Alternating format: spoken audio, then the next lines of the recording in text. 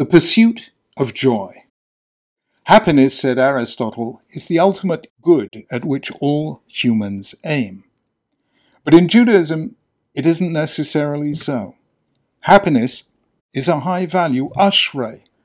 The closest Hebrew word to happiness is the first word of the book of Psalms. We say the prayer known as ashrei 3 times each day. We can surely endorse the phrase in the American Declaration of Independence that among the inalienable rights of humankind are life, liberty, and the pursuit of happiness. But ashrei is not the central value of the Hebrew Bible. Occurring almost 10 times as frequently is the word simcha, joy.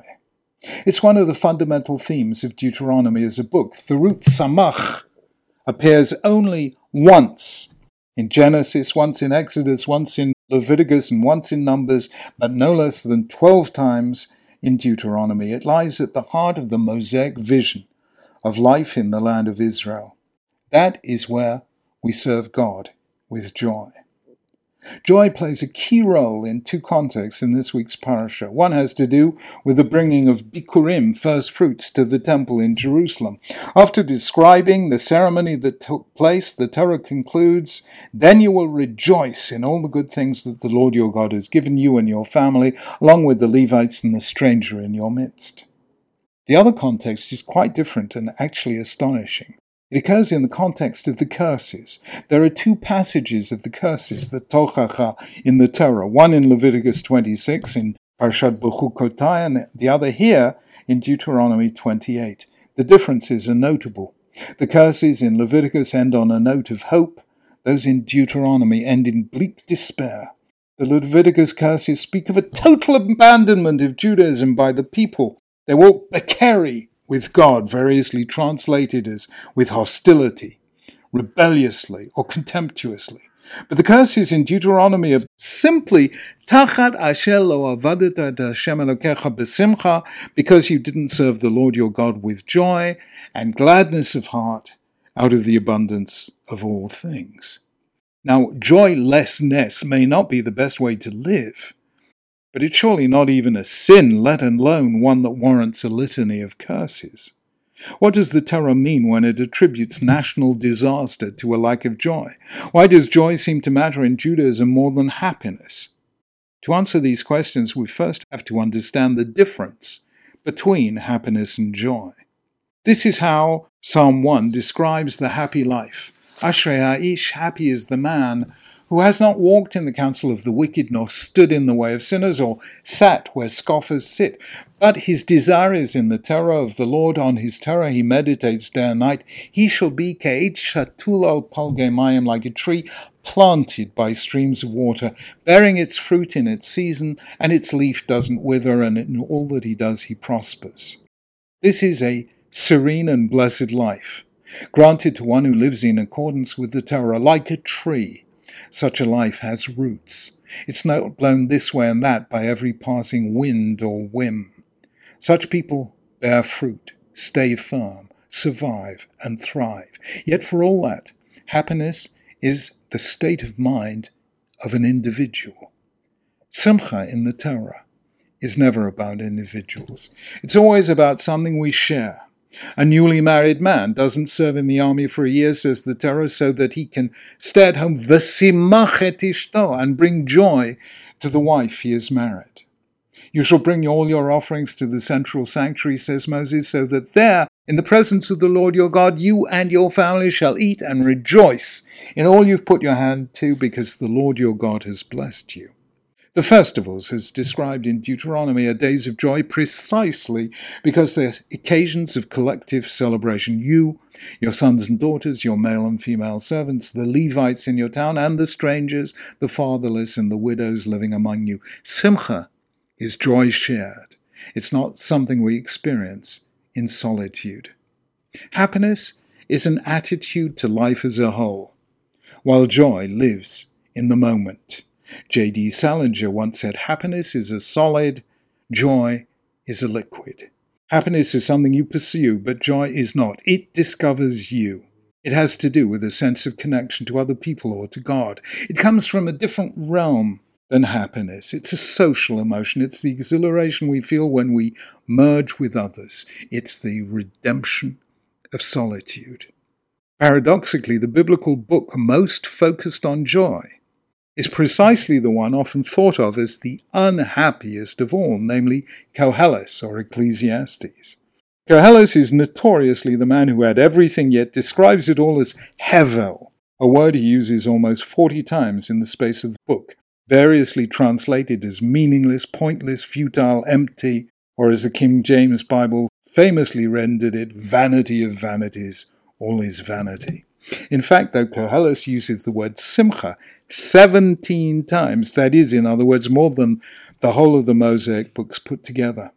After every one of his meditations on the pointlessness of life, Koheles ends with an exhortation to joy. I know there's nothing better for people than to rejoice and to do good while they live.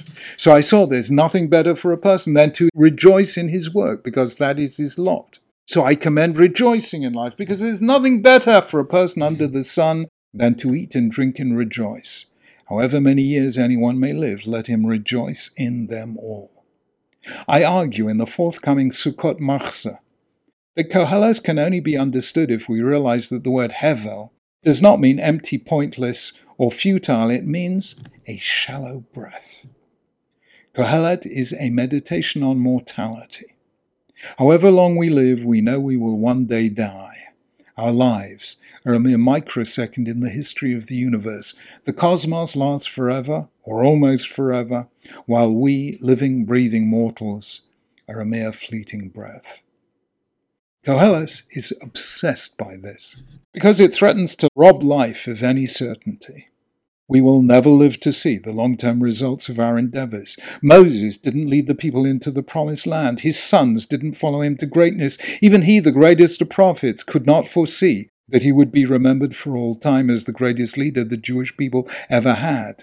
Lahavdil, Van Gogh sold only one painting in his lifetime. He couldn't have known that he would eventually be hailed as one of the greatest painters of modern times. We do not know what our heirs will do with what we leave them. We cannot know how or even if we will be remembered. How then are we to find meaning in life? Kohelet eventually finds it not in happiness, but in joy. Because joy lives not in thoughts of tomorrow, but in the grateful acceptance and celebration of today. We're here. We're alive. We're among others who share our sense of jubilation. We're living in God's land, enjoying His blessing, eating the produce of His earth, watered by His rain, brought to fruition under His sun, breathing the air He breathed into us, living the life He renews in us each day. And yes, we don't know what tomorrow may bring, and yes, we're surrounded by enemies, and yes, it was never the safe or easy option to be a Jew. But when we focus on the moment, allowing ourselves to dance, sing, and give thanks, when we do things for their own sake, not for any other reward, when we let go of our separateness and become a voice in the holy city's choir, then there is joy. Kierkegaard once wrote, "It takes moral courage to grieve, but it takes religious courage to rejoice." It is one of the most poignant facts about Judaism and the Jewish people that though our history has been shot through with tragedy, yet Jews never lost the capacity to rejoice, to celebrate in the heart of darkness, to sing the Lord's song even in a strange land. There are Eastern faiths that promise peace of mind if we can train ourselves into the habits of acceptance. Epicurus taught his disciples to avoid risks like marriage or a career in public life. Neither of these approaches is to be negated, and yet Judaism is not a religion of acceptance, nor have Jews tended to seek the risk-free life. We can survive the failures and defeats if we never lose the capacity for joy. On Sukkot, we leave the security and comfort of our houses and live in a shack, exposed to the wind, the cold, and the rain, yet we call it Zman Simchatenu, the season of our joy. That is no small part of what it is to be a Jew. Hence Moses' insistence that the capacity for joy is what gives the Jewish people the strength to endure. Without it, we become vulnerable to the multiple disasters set out in the curses in our parsha. Celebrating together binds us as a people. That and the gratitude and humility that come from seeing our achievements not as self-made but as the blessings of God. The pursuit of happiness can lead ultimately to self-regard and indifference to the sufferings of others. It can lead to risk-averse behavior and a failure to dare greatly. Not so joy. Joy connects us to others and to God. Joy is the ability to celebrate life as such, knowing that whatever tomorrow may bring, we are here today under God's heaven in the universe He made, to which He has invited us as His guests. Toward the end of his life, having been deaf for 20 years, Beethoven composed one of the greatest pieces of music ever written, his Ninth Symphony. Intuitively, he sensed that this work needed the sound of human voices. It became the West's first choral symphony. The words he set to music were Schiller's Ode to Joy. I think of Judaism as an ode to joy. Like Beethoven, Jews have known suffering, isolation, hardship, and rejection, yet they never lacked the religious courage to rejoice. A people that can know insecurity and still feel joy is one that can never be defeated, for its spirit can never be broken, nor its hope destroyed.